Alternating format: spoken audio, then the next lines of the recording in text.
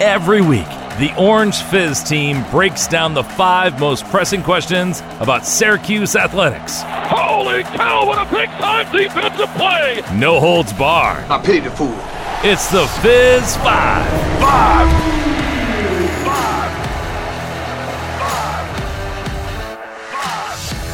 Welcome back, Orange Nation. We've got a big one to break down. Syracuse takes down NC State 24-9, the 18th ranked Orange, usurping the 15th ranked Wolfpack in the JMA Dome. Ian Unsworth, Liam Griffin with me. We've got a lot to talk about, Liam, but first and foremost, how about this? Syracuse's first ranked-on-ranked win in the Dome since 2001. Man, I was just a little one at that time, and now Syracuse going bowling, 6-0 for the first time since 87. Everything's trending upward for this team. Yeah, Ian, I wasn't even born the last time Syracuse beat a won a ranked-on-ranked matchup in the Dome. That's how long it's been, and storming the field was a little controversial from my eyes, but fans are excited, and they have every reason to be.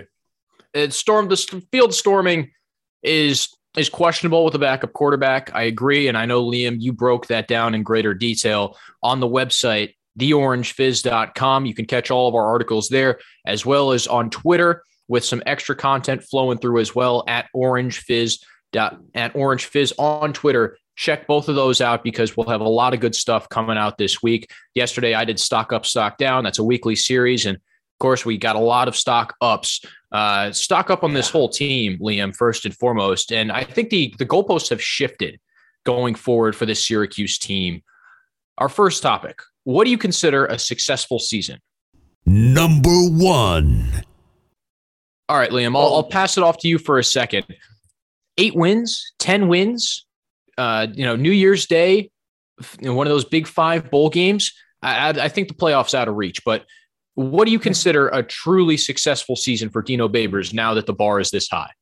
Well, now that you're 6-0, it completely reshifts everything. At the beginning of the season, the expectation was you get to a bowl, then you've got happy Orange fans. But now that you've started 6-0, it completely reshapes that level of thinking because if Syracuse, God forbid this happen, if Syracuse loses out, it's a failure. You can't start 6-0 and then end up in the Fenway Bowl when you've got New Year's 6 possibilities on your mind. So when you look at that as well as what's down the line, Ian, I think 10 wins has to be considered a successful season. That gives you – go ahead. Oh, I'm just saying you got a weak Notre Dame team coming in the Dome. BC at the end of the year should be an easy one. And you go on the road to Pitt, which lost to Georgia Tech a couple weeks ago. I mean, Wake Forest is good, but they're not world beaters. And Syracuse always plays well against Clemson. Yeah, exactly. And the two I'm looking at where you're going to be like, okay, losing to that team is acceptable are Clemson and Wake Forest. The Tigers may have college football playoff in their not too distant future.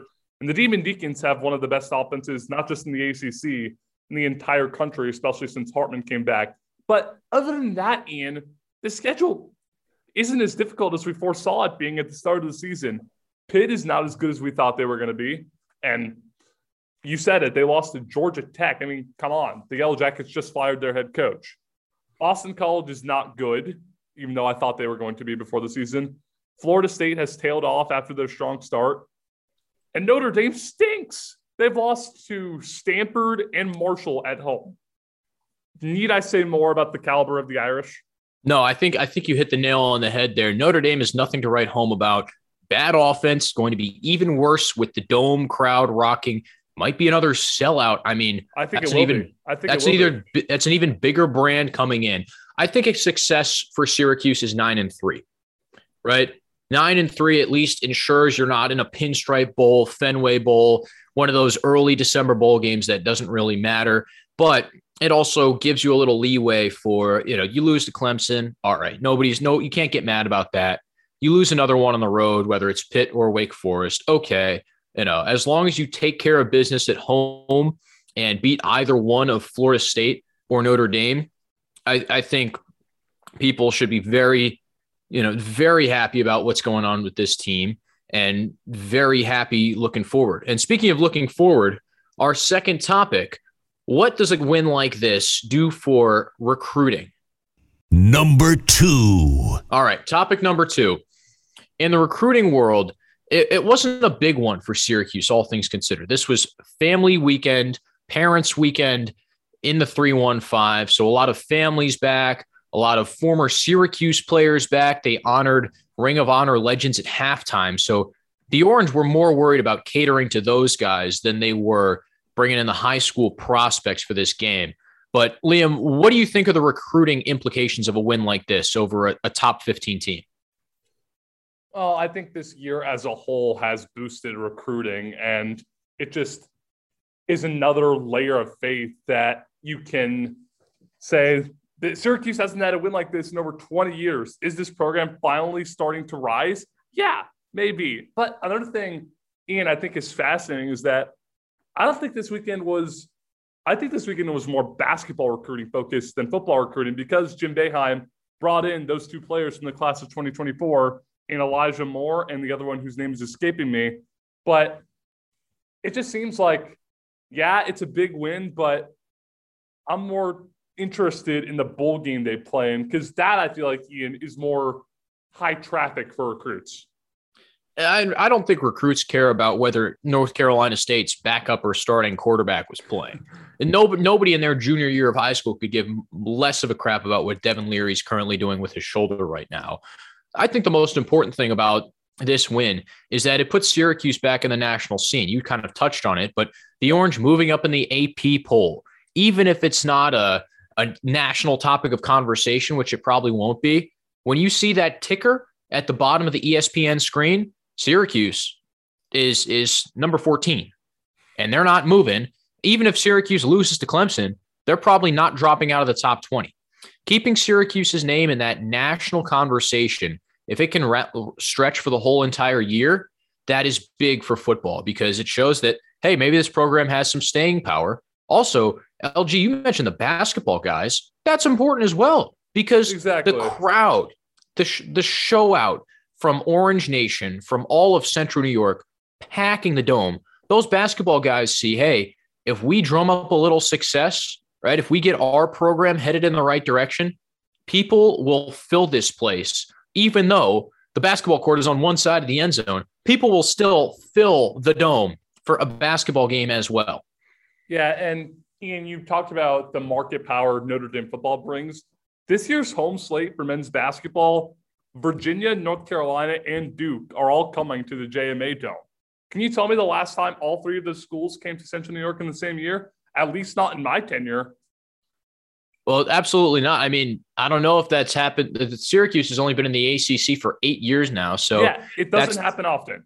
It does not happen often.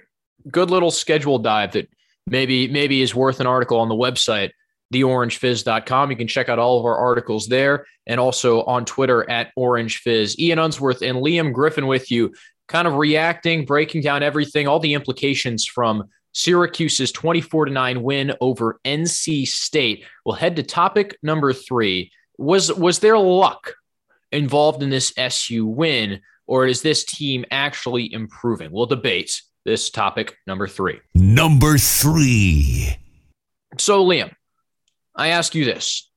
Is Syracuse improving week by week, or is this another example of a weak schedule and a luck of the draw? Devin Leary takes a late hit against Florida State, and oh, by the way, Dave Doran neglects to tell the whole entire world until Saturday at 2:15 that his starting quarterback has a torn pec and he's out for the year, even though he probably knew Sunday after the game. Is this a luck sort of thing? Because the NC State offense was not anywhere close to what it was at the beginning of the season.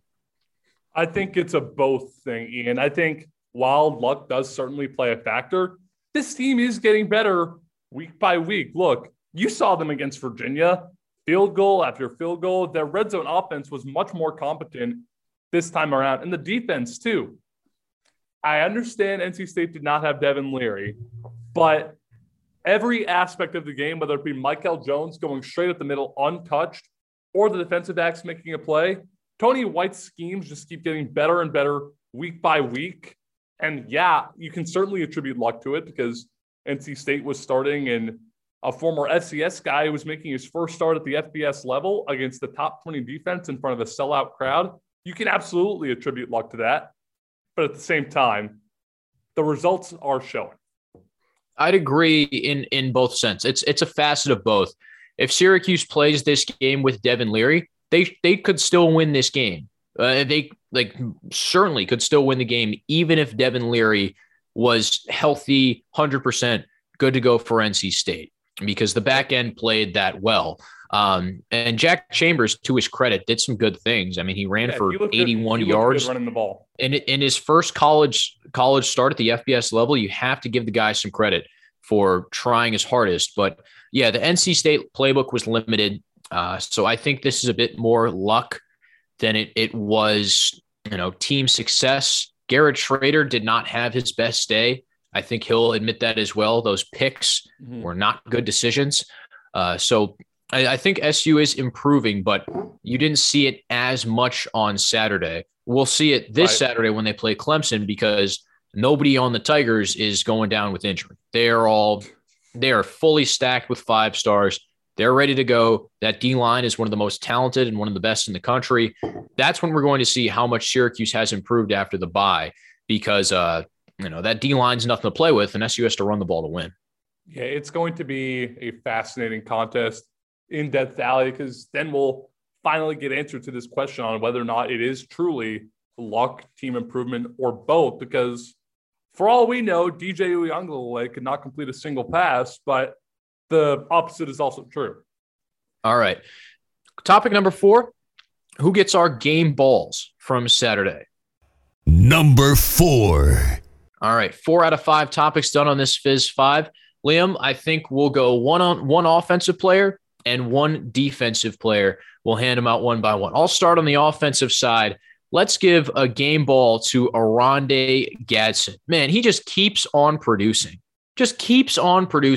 It doesn't matter what coverage you're throwing at him. Robert and I is making adjustments to get him open, and Gadsden keeps on reeling it in. 8 catches, 141 yards, career high, 2 touchdowns, and this was another complete game from Gadsden. It wasn't just in the first half, and then he goes quiet. He made plays all day, and the only other person with more than 2 catches was Sean Tucker, who garnered a total of 14 yards with those receptions. So there's really only one productive wideout for Syracuse. It's Oronde Gadsden, and that's why he gets my game ball. You stole mine, man. But for the sake of not repeating, I will turn my attention elsewhere. And it's a bit of a dark horse candidate. How about Matthew Bergeron, the leader of the offensive line? And that unit as a whole was lights out for the Orange. Sean Tucker averaged 7 yards per carry. Garrett Schrader averaged 5 as the Orange in total compiled 179 rushing yards. As individually talented as Tucker and Schrader are, you cannot just put that on them. You need a good offensive line to get good rushing yards. Bergeron is the leader of that unit. I tip my cap to him. He gets my game ball along with Gadsden for you. And defensively, NC State didn't have a single sack, so that's a great point. This O-line, after a tough performance against Virginia, really cleaned it up. On the defensive side, Liam, I'll let you start. Oh, so kind of you. I like Michael Jones. People are going to point at Marlon Wax because he led the team in total tackles, but not only did Jones get hurt, he bounced back from it, and 7 total tackles, including a sack that really felt like the icing on the cake, Ian, in the fourth quarter when NC State was driving down the field in garbage time, because that sack lit the Dome on fire. He was amped up. That he also had an additional tackle for loss in the game, which was sick. I mean, they always are. Just that resiliency to come back after being down and put the icing on the cake in that manner too. It was awesome to see. And Michael Jones, I mean, all the attention I feel like defensively has been on Garrett Williams and Deuce Chestnut. Show some love to the linebacking core. Well, I'd say a DB's getting my game ball because Isaiah Johnson stepped in for Garrett Williams, who went out in the first half after laying a big hit. Williams didn't play for the final 3 quarters of the game, and Isaiah Johnson, the Dartmouth transfer, stepped up in ACC competition and played really well. Had a crucial pass breakup late in the game, and 5 total tackles. It seems like Tony White's able to recruit guys for depth now, not just to have one star player, 2 star players on the outside. Johnson, Jeremiah Wilson, the freshman, also stepped in on the other side when Chestnut went out. Both of those guys played really solid football. And yes, backup quarterback really helps. But both of those guys played really solid football since Johnson played more and he stepped in for SU's lockdown number 1 cover corner. I'm giving him my game ball. Last but not least, wrapping things up here on this Fizz 5 reaction to Syracuse's 24-9 win over NC State. The team has been transformed this year, and it's partially because of the new coaches that Dino Babers brought in. Liam, I'll pose you this. Number 5. Topic number 5. Has this transformation this season been more on Dino Babers and the changes he's made, or has it been on Robert Anae and the influx of influence that's come from the former Virginia OC? You know that meme where you have the really, really tiny domino and then you push it over and it pushes over a bunch of big dominoes? Yeah, I know what you're talking about. Yep, that's what has me leaning Dino. If it weren't for Dino Babers, Robert Anae would not even be here. So you flash back to the decision a little under a year ago to get rid of the bogus that was Sterling Gilbert, and you bring in not only Robert Anae, but Jason Beck from UVA, and this offense has completely transformed. While you can credit the schemes and whatnot and traders' improvement to Anae, if it weren't for Dino scooping him in to the 315, who knows what this team looks like? God forbid, we may have Sterling Gilbert as the offensive coordinator again. So it's the butterfly effect, Ian. Every small thing leads to something bigger, and Dino hiring Anae was just that. That's what has me leaning towards Babers. I'm going to completely fault the question entirely. Liam, I know this is kind of breaking the rules, but it's Tony White. It's not Dino. It's not Anae. This team is consistently winning games because of its defense. It's Tony White. It's the defense is top 15 in the nation in multiple categories, including tops in the ACC in scoring defense. You just held a top 20 team to 9 points, yes, with a backup quarterback, but still to 9 points after they ran for over 200 yards on Florida State last week. Tony White is going to get paid this offseason. Mm-hmm. It might not be by Syracuse, which is a very, very scary thing. So Dino Babers has to do everything in his power to keep Tony White in Central New York because that Arizona State job is open, right? There are multiple other jobs across the country where Tony White could be called upon to be defensive coordinator at Nebraska will pay you some good money. Wisconsin, they'll pay you some good money. And those are teams that both need, especially Nebraska, they need overhauls on defense. So Tony White has come into Syracuse, implemented his scheme, and done more with less. I think that's the phrase I keep going back to. Undersized defensive line, no problem. We got JT Gear making plays by week 6, right? 3-star corners, no problem. We've got 3 of them in the NFL right now, and we're shipping out 2 more in a matter of years, right? Linebacking crew, former running back, he's the best blitzer on the team now, right? Tony White has transformed all these guys into fantastic pro prospects, and that is why it's his unit. That's the reason for SU's success. I'm not disagreeing with that whatsoever. I mean, you said it, Ian. Syracuse is going to need to open up the Brink truck if they want Tony White to stick around because he is one of, if not the most valuable head coaching candidates on the radar right now, at least from my vantage point. So I get what you're saying. I really do. And I think there's a lot of validity to that.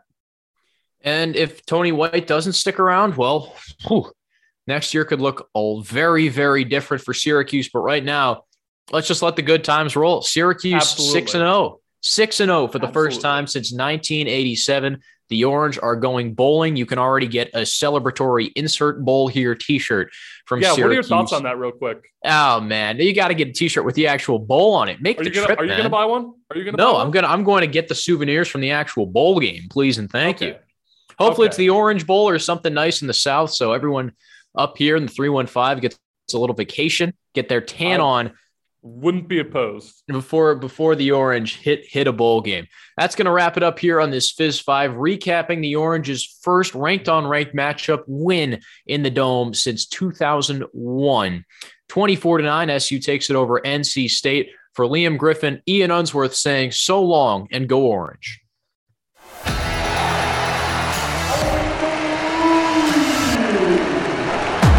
And that's your Fizz 5. Listen next week. Subscribe, rate, and review. This has been an Orange Fizz production.